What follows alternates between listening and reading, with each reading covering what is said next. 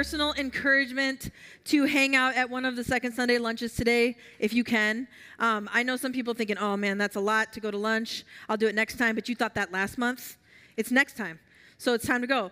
But we're going to try to do that every second Sunday because we really love to get people connected, and eating together is one of the great ways we could get to do that.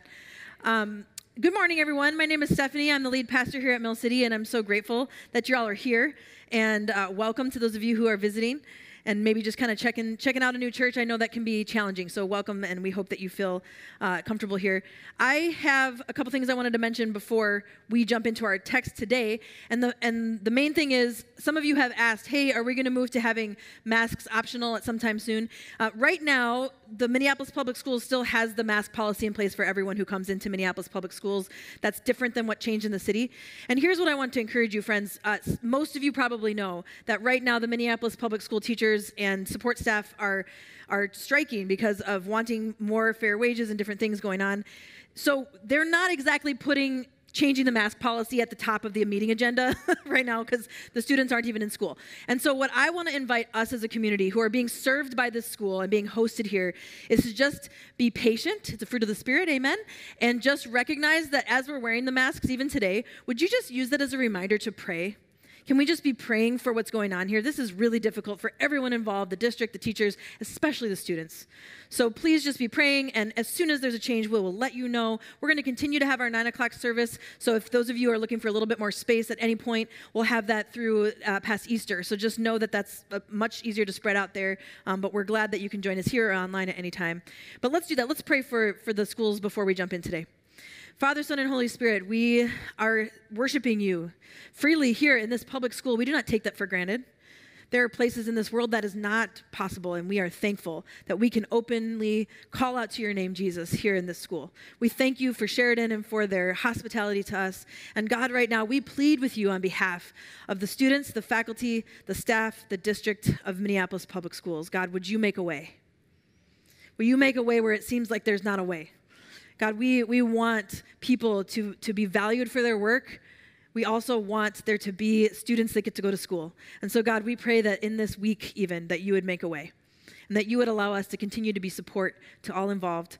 And we thank you that we get to still worship here, and we ask, God, that you would just allow your Holy Spirit to come into this place and change the reality. We believe that when you're present, it changes reality. And so we welcome you here today and throughout the rest of this week. We thank you. We love you. It's in Jesus' name we pray. Amen. So, okay, last weekend I had a birthday. It wasn't like one of those like really big birthdays yet, but I was with some friends, and they asked me this question that I posed to you today of what were you like when you were a kid? Because that seems like a good 39th birthday question, you know, because you're almost 40, you might forget what you were like when you were a kid at some point. So I still remember for the most part, but some things are getting a little fuzzy. But when I thought about the question, my first reaction was, I think it was a similar version of, like a younger version of myself now.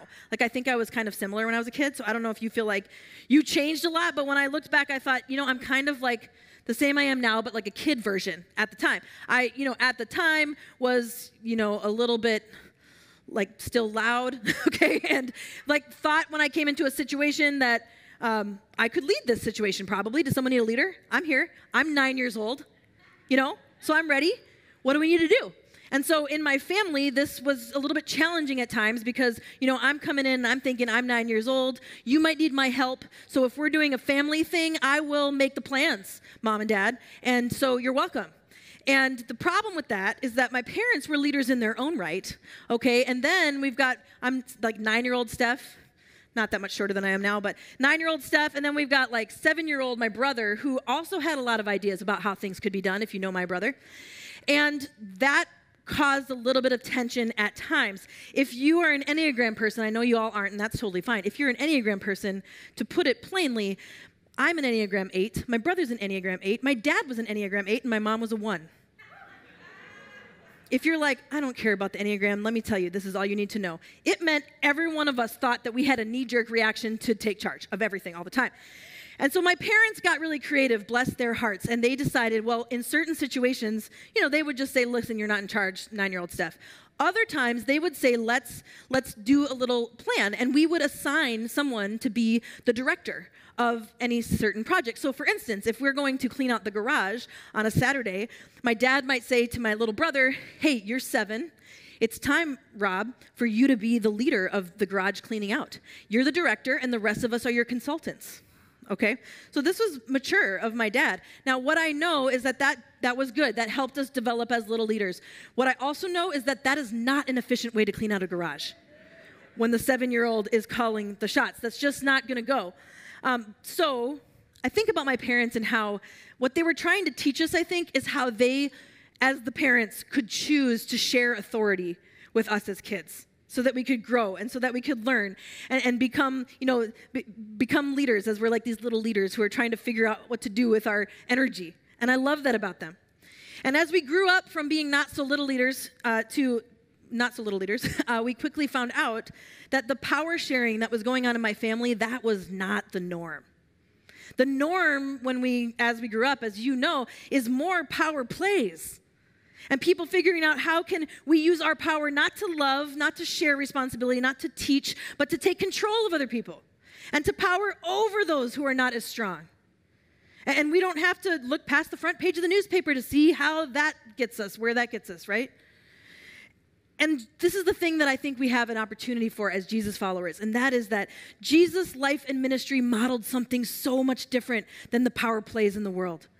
Jesus was the most powerful human that ever walked this earth, and he lived differently with his authority and power in a way that I think gives us an opportunity to say, what does it mean for us to pay attention to the authority that God has?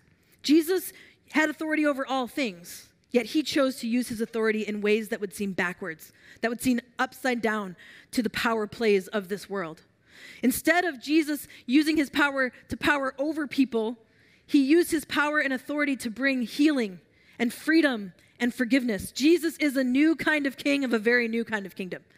And Jesus used his authority and power to bring healing and freedom and forgiveness. We're going to continue in the book of Matthew, which has been in this whole year. So if you're new with us, we've been just going through the book of Matthew. We're only at chapter 8, so you can catch up pretty easily. We just finished talking about the Sermon on the Mount, this sermon that's become very famous of Jesus. And now we see Jesus begin to step into his ministry in this full way. He's doing these miracles that you'll see here in chapter 8 and 9 are just mind-blowing. But the thing is, it's not always a good thing when certain people's minds are blown by what Jesus is doing, and we're going to see that. Jesus shows his kingdom authority not by powering over people who are weaker than him, not by trying to control those who don't have enough power. Jesus shows his power by having power over sickness, power over sin, power over brokenness, power over the demonic and the spiritual forces, power over even nature, and we'll even see in this story, power over death. That is a different way to use power, is it not, compared to the ways that we might. So if you have a Bible and or an app, turn to Matthew 8 or 9, and I'm serious, if you're one of those people that's like, yeah, probably not, today is the day to pull it out, because we're going to go through 8 and 9, and there's a lot that is packed into these 2 chapters. We don't usually do this where we really blitz through, but I think you're going to see how we want to look at this. Why would Matthew put so much in just 2 chapters? Why would Matthew want to show this power and authority in these 2 chapters in this way? So I want you to get that out, and we're going to blitz through. All right, and are you going to be able to keep up? Daylight savings, people? All right, we're going to do it. We're going to go through, and what I want you to wonder about as we go through these stories is this. How is Jesus using his power and authority different than the power plays we see in the world? How is Jesus using his power and authority differently than the power plays we see in this world? So let's start right away, the beginning of chapter 8. It says, when Jesus came down from the mountainside, from the Sermon on the Mount, right? Okay. When Jesus came down from the mountainside, in verse 1, large crowds followed him. A man with leprosy came and knelt before him and said, Lord, if you are willing, you can make me clean. Jesus reached out his hand and touched the man, which had been crazy in itself. And he said, I am willing. Be clean. Immediately he was cleansed of his leprosy. Then Jesus said to him, see that you don't tell anyone, but go show yourself to the priest and offer the gift Moses commanded as a testimony to them. Interesting that Jesus says, don't tell anyone. We'll talk about that a little bit more later. So this is this first healing that we see. Jesus touches this man with leprosy, which nobody would have touched. He would have been considered untouchable, and somebody who was considered an untouchable. And Jesus touches him. All right, keep going. Chapter 8, verse 5. A centurion. This is a Roman soldier now. This is not a Jewish person. This centurion, this person who has some political power, comes to Jesus and says, I believe that you could heal my servant who's back home, paralyzed and suffering. And Jesus does it. He heals this man. He's not even physically with him. And it says in verse 10, Jesus says to this soldier, truly I tell you, I have not found anyone in Israel with such great faith. He says this to this man. Here, this word faith, this is important, is not merely an intellectual agreement. You understand? Like the Roman soldier wasn't like reading up on this Jesus guy and was like, I think I'm into it. No, he's coming with trust. The word in Greek here for faith is piston. It could be translated as trust. I have not found anyone in Israel with such great trust in me, Jesus says. Chapter 8:14, Jesus heals his disciple Peter's mother. And it's just crazy. She gets up, she starts making food, okay? And then this is how it's described in verse 16. When evening came, many who were demon-possessed were brought to him. And Jesus drove out the spirits with a word, and he healed all the sick. This was to fulfill what was spoken through the prophet Isaiah. He took up our infirmities and bore our diseases. This is in Isaiah 53:4. And Matthew's trying to point out here, Jesus is taking up these infirmities and he's carrying these diseases to make these people whole and to heal them. Continuing on, chapter 8:23, Jesus calms the storm, a story some of us are familiar with. The disciples are on a boat, and the storm comes, and they think, oh my goodness, Jesus, he's sleeping. So they have to wake him up, and they're like, Jesus, there's a storm. And it says in verse 26, Jesus replied, you of little faith. Okay, so he just said great faith or great trust, and now he says, you of little trust. Why are you so afraid? Then he got up, he rebuked the winds and the waves, and it was completely calm. Because he's got power over even nature. And then it says the men were amazed and asked, what kind of man is this? Even the winds and the waves obey him. So then we continue on in verse 28. The boat arrives at its destination, which was questionable for a minute, but they made it. And Jesus heals these two men that come that are controlled by demons. And he sends the demons out of the humans and into these pigs, and he sets these two men free. I mean, just hard to get our minds around. They were in bondage, and he set them free with just a word. And then it says, in verse 34, this is what how the people respond. The whole town went out to meet Jesus. And you're thinking, wow, they're so impressed. No, when they saw him, they pleaded with him to leave the region. Because the authority he was showing was not what they were used to, and I think they were scared. In chapter 9, we continue, it's more of the same. Jesus heals a man who was paralyzed. And in this story, it's different. Not only did he heal him physically, but he heals him spiritually because he says that he's forgiven. This really got the teachers of the law upset, the idea that he forgave his sins. Jesus forgiving sins was not authority that they felt comfortable with. They were not comfortable with Jesus having that kind of authority. And Jesus responds in kind of an interesting way when you continue on in verse 5, chapter 9, verse 5. He says, which is easier, to say your sins are forgiven or to say get up and walk? Both sound kind of intense to me. And he says, but I want you to know that the Son of Man has authority to forget on earth to forgive sins. So he said to the paralyzed man, get up and take your mat and go home. Then the man got up, went home. When the crowd saw this time they were filled with awe, and they praised God who had given such authority to a man. See, the authority just keeps coming up. So then in verse 9, we see Jesus continuing on. Matthew is just showing just how intense this is. And we see Jesus call Matthew, the tax collector. And here he is writing about this, right? And Matthew, the tax collector, was considered like somebody who was actually a traitor to the Jewish community. And he was considered a sinner. And then it says very clearly that Jesus sits down and has a meal with tax collectors and sinners, and that also ticks people off, right? The religious leaders and the teachers of the law, they look at him and they think, why would you do this? Jesus is showing that he has the authority to offer mercy and forgiveness. The idea of table fellowship or sitting down to eat with people, we're talking about doing that this afternoon together, but then at that time, who you sat down to eat with meant these are the people that you hang out with. These are the people that you want to see your sense of prestige around, and you would never, no self-respecting person would eat with these people on purpose. You know, you might sit down and go, whoops, this is not where I wanted to sit. Jesus is choosing to eat with these people who the folks are saying this is people on the margins, people who should not be eaten with. This is so different, right? Because a leader, somebody who wants to show their power and their authority, they're going to choose to eat with the other prominent figures, right? Who gets to sit at the table is a prestigious question. And Jesus is turning that upside down. And he quotes Hosea 6:6 to them. He says, I desire mercy, not sacrifice. What kind of all-powerful leader uses his authority for mercy? That's not typical. Today, I don't think. It certainly wasn't in the first century. This was out of the ordinary. And then in chapter 9, we continue on, verse 18 through 25. We literally see Jesus stop a funeral procession to heal the person that everyone's mourning. Can you even imagine? This young girl comes back from the dead. He stops the flutes. He stops all of the people who are processing to mourn this young girl, and he brings her back to life. Matthew just says that and then moves on to the next thing. I mean, it's crazy. He heals this woman. Jesus heals this woman who has enough faith just to reach out and touch his cloak. And he tells her that her faith has healed her. Now listen to this exchange during this last healing mentioned here in this setting. The very end of chapter 9, we see this last healing, and I'll write it out here for you. This is what happens in verse 27.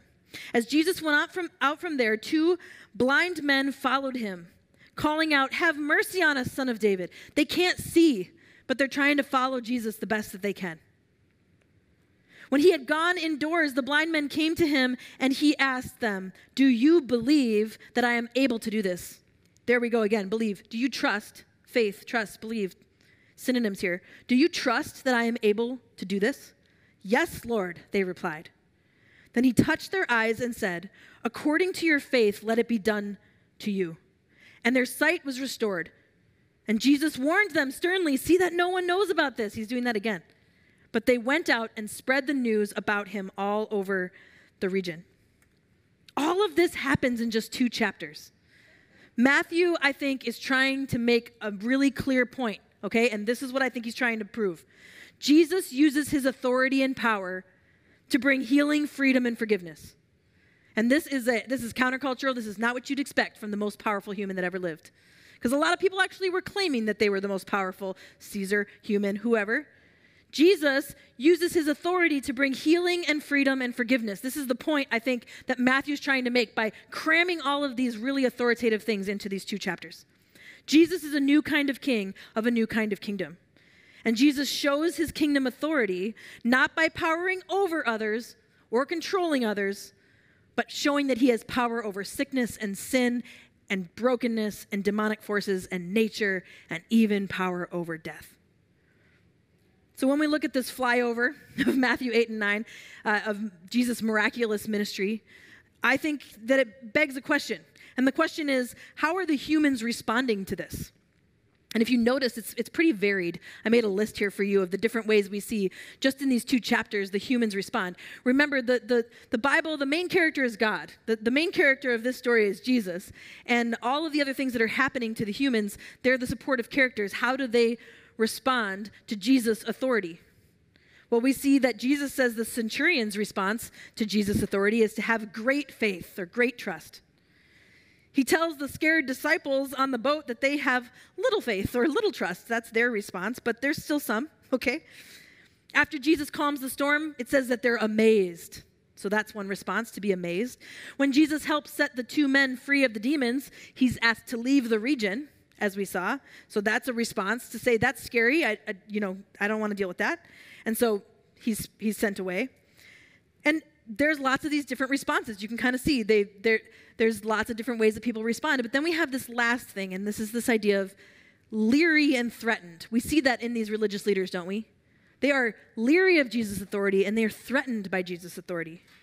Now, let's talk about this idea of Jesus telling people not to tell anyone about what he's done. This is interesting, isn't it? It happens in the Gospel of Mark also, and scholars call it the Messianic secret, And there's a lot of thoughts about exactly why. Why would Jesus do this? I mean, if someone today did a miracle, they would tweet it, and they would, boost the post. So everyone knew that they did this. And this is not what Jesus does. Why does he not want people to know? So we don't know exactly, but I think a clue about why Jesus is doing this, and many scholars think this is true, is because he knows that his authority and power is a threat to those who have authority and power. And he knows that eventually that's going to lead to them taking his life, and he recognizes that there's a time and a place for what needs to happen before that happens. But the truth is that when this power and authority is being used for love and mercy, it's a threat to the people who are trying to hold on to their power and authority. And in the, I would say, the defense of these religious leaders, they are a part of an oppressed people group who are also being powered over by the Roman community as well. So they're trying to hold on to whatever little power they have. And we see this play out today, don't we? And so that's a threat. And so the messianic secret might be about how Jesus is saying it's not time yet for these guys to turn on me. And you know how the game of telephone goes when someone says what happens. Who knows, but by the time it gets to Capernaum, what Jesus did. You know, it could have been a very different story. And so they're leery. They're feeling concerned. And so he asks people, you know, don't share this too far. It's for maybe what I'm doing and showing this authority is for the people who are here right now. So we see the various ways people respond in just a few chapters. And I think it begs the question then, how do we respond to Jesus' authority? How do we respond to Jesus' authority in our life? And you know me, I'm always like, look, shame-free zone, let's just be honest with Jesus. He can handle it. Maybe we resonate with the first century people. Maybe sometimes we have great faith. More often than not, we have little faith, let's be honest. We might be amazed at times. Sometimes we're overcome and we can't wait to share the news. Other times we're concerned or a little leery or not sure what that means. And let's also be honest, there's times when it feels like a threat because we want to keep control of our own lives, and that's real. I'll be the first one to admit it. Sometimes we feel other things we could add to the list, right? I've heard you and others say, right? Sometimes it's actually a little bit confusing. How does Jesus' authority work? It's a little confusing. Sometimes we feel a little bit unsure. Sometimes we feel kind of apathetic because we got a lot going on. Some of us feel stubborn and we want to dig our heels in because we don't want to give that authority over. Sometimes when we just let Jesus' authority into our life, we just feel relieved. We just feel thankful at times. But where would you say that you are today? Can we just have an honest moment with Jesus about where you're at with that? Maybe you don't know exactly, but something to ponder. I think it's understandable that we find ourselves in different places, responding differently throughout different seasons of our lives. But how do we respond to King Jesus? We might find ourselves responding in all these different ways, but how might Jesus, in his love, invite us to respond? Not in his judgment, not in his shame. How might Jesus, in his love, invite us to respond to him as the most authoritative being? I kind of see three things that this passage affirms, and we see this throughout the Gospels as well. Jesus invites us to respond with surrender, trust, and expectancy. Surrender, trust, and expectancy. Surrender. You see this in these stories. In each of these healing stories, do you notice how the people come to Jesus asking him for help?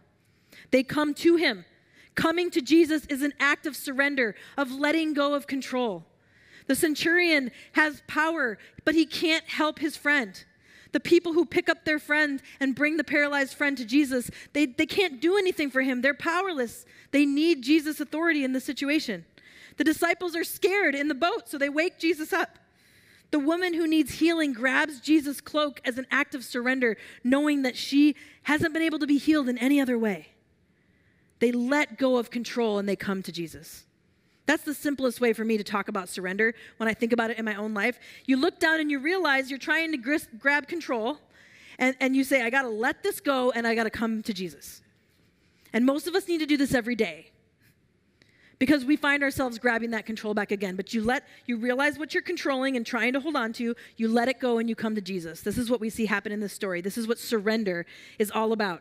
And it's challenging for us because we think we can figure it out on our own sometimes. I don't know why Jesus made us as smart as we are, because then we think we're just so smart we can do it without him. But we can't. And so we have to recognize that we have to stop trying so hard and turn to Jesus and surrender. Secondly, we respond to Jesus with trust. We let go, we surrender, we come to Jesus, and then we offer our trust. We offer our trust. Jesus says the disciples have little trust. And he says the centurion has great trust. But do you notice in this story that even with just a little trust, Jesus still calms the storm? Jesus wasn't necessarily measuring it in some sort of way where he was only going to do what they wanted him to do if it was enough trust. That's not how we see that play out here.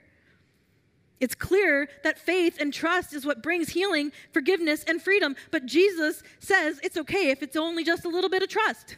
It's just a little bit of faith, the faith of a mustard seed Jesus talks about. We can get so caught up in thinking that, well, maybe I didn't have healing or freedom, and maybe my prayer didn't count because I didn't have enough faith. Where Jesus here, I just don't think that that's the heart. That's legalism, like that there's some sort of amount or something like that. Jesus is just like, could you just bring a little trust to me? Let's start there. I believe Jesus is pleased even if we just have enough faith, just enough trust to ask.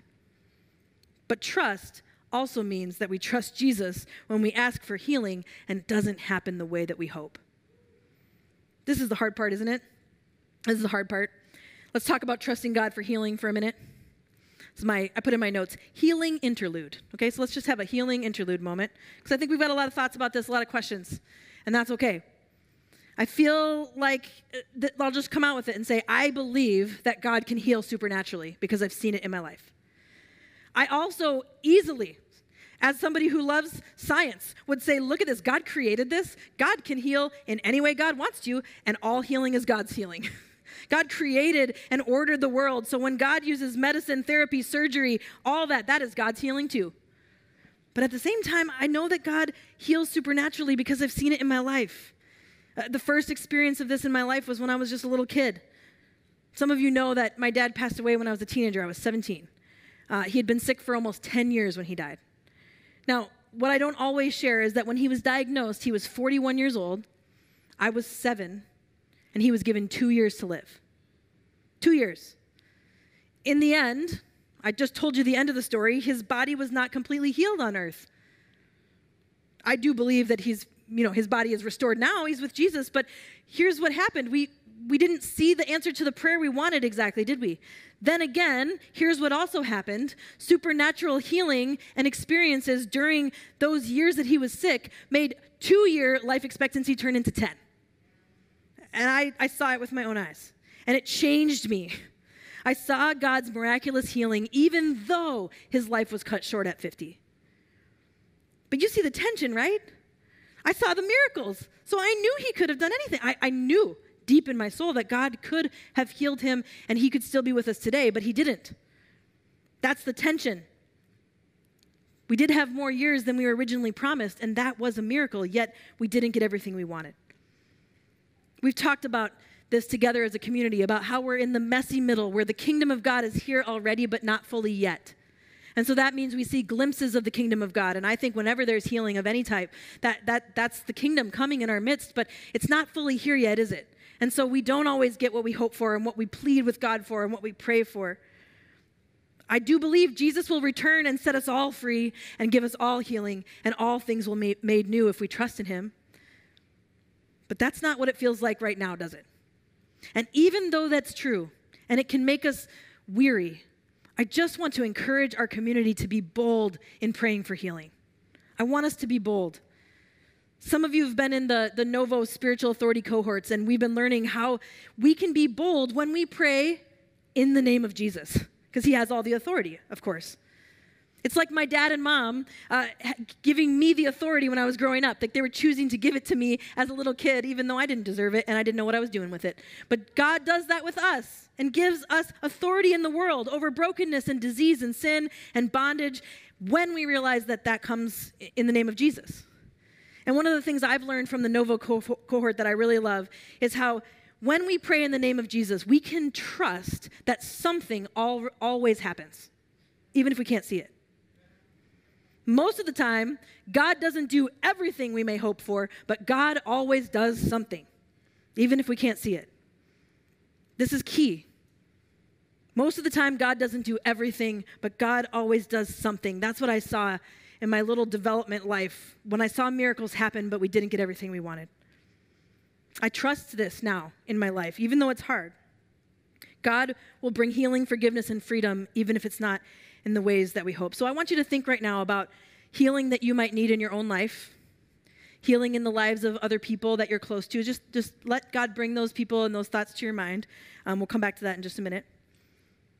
When we pray for healing, all you need is a little faith, just a little trust.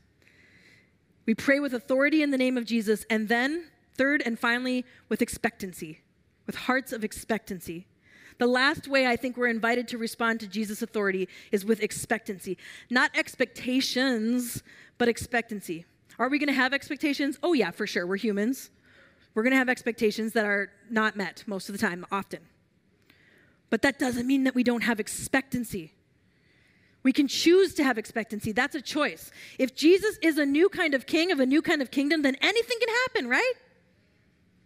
We see in Ephesians, Paul says that God is able to do more than we could ask or imagine. What if we had a posture of expectancy?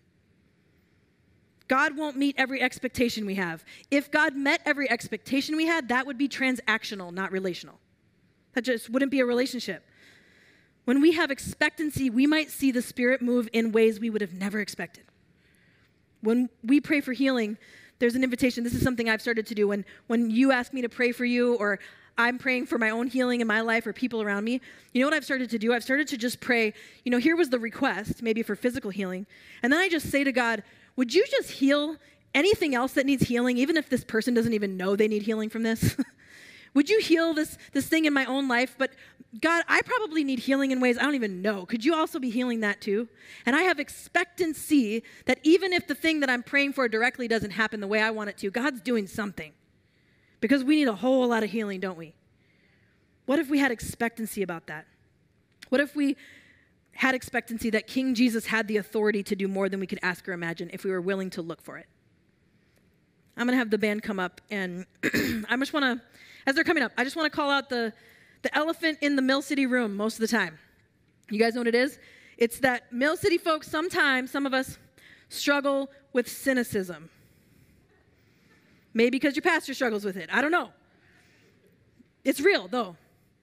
And why? I mean, it's not shocking. I think God knows that we do, some of us, struggle with cynicism. If that's not you, just start praying for someone next to you. If you struggle with cynicism, God knows that, but it makes sense. Why do we struggle with that? Because there's been times when we had expectations in life dashed, not once, not twice, but multiple times. There's times when we really thought we could trust this person, but it turns out we couldn't. There's times when we felt like our prayers were being prayed and God wasn't even listening. And so it leads to cynicism that some of us have, and that's just going to be a part of our lives, and I think we need to acknowledge that. And here's two things that have helped me when it comes to this area of healing and God's authority. First of all, when Jesus does bring healing in this life, can we see about that it's not only about the person being healed, but about how it shows God's power and authority to the people who witness it? And can we also see that if what God does is not exactly what we want God to do, but we still trust God, how that shows God's power and authority to the people around us as well? Secondly, can we recognize that the deepest healing all of us need is from the sin and the brokenness in our own hearts and in the world around us? That's the deepest healing that we need. And Jesus offers that to us if we trust him as our Savior and our leader. Then we get that eternal promise of complete healing for anyone who trusts in Jesus.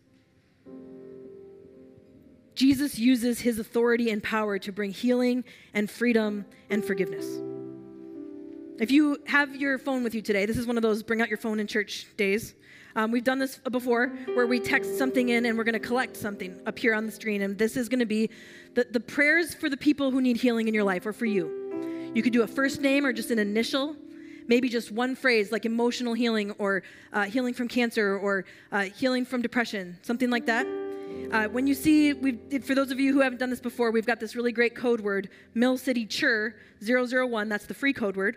And you text that to 22333, and then it'll tell you you're ready to add to the thing. We're going to pull it up here on the screen in a minute, so follow these instructions. And then just type in, after you do the code, type in people who need healing. We're going to collect these. We're going to share these this week. Once again, don't share anything that someone wouldn't want shared. Use their initials or their first name. But just share it, and we'll collect them here. And we'll pray over these together. So just put anything that you can think of. Just let God bring it to your mind. and just text it in.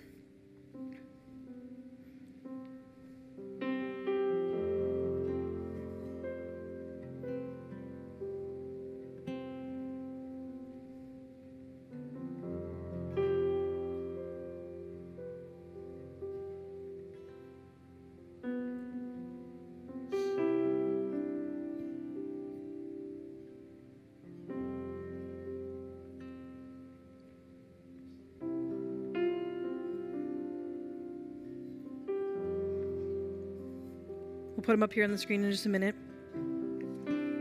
We've got people who pray over you all every week.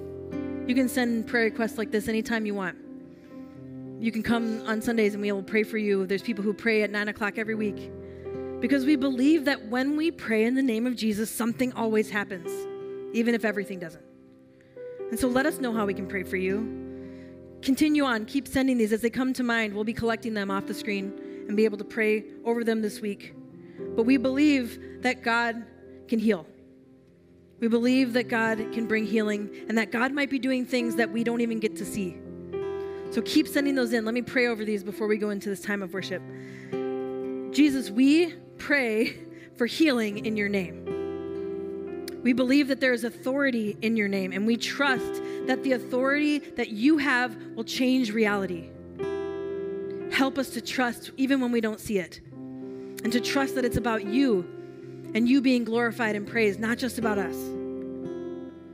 For all of these people that we're thinking about today as we're collecting these names, God, we pray that you would bring healing in the name of Jesus, and we pray that you'd bring healing even if there's needs in their life that they don't know about or that they haven't shared with anyone yet.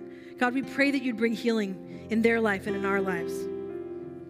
God, we pray that you would receive all the glory, all the honor, and all the praise, because you are the one of the most ultimate authority, yet also the most ultimate love and mercy. And for that, we thank you and we worship you.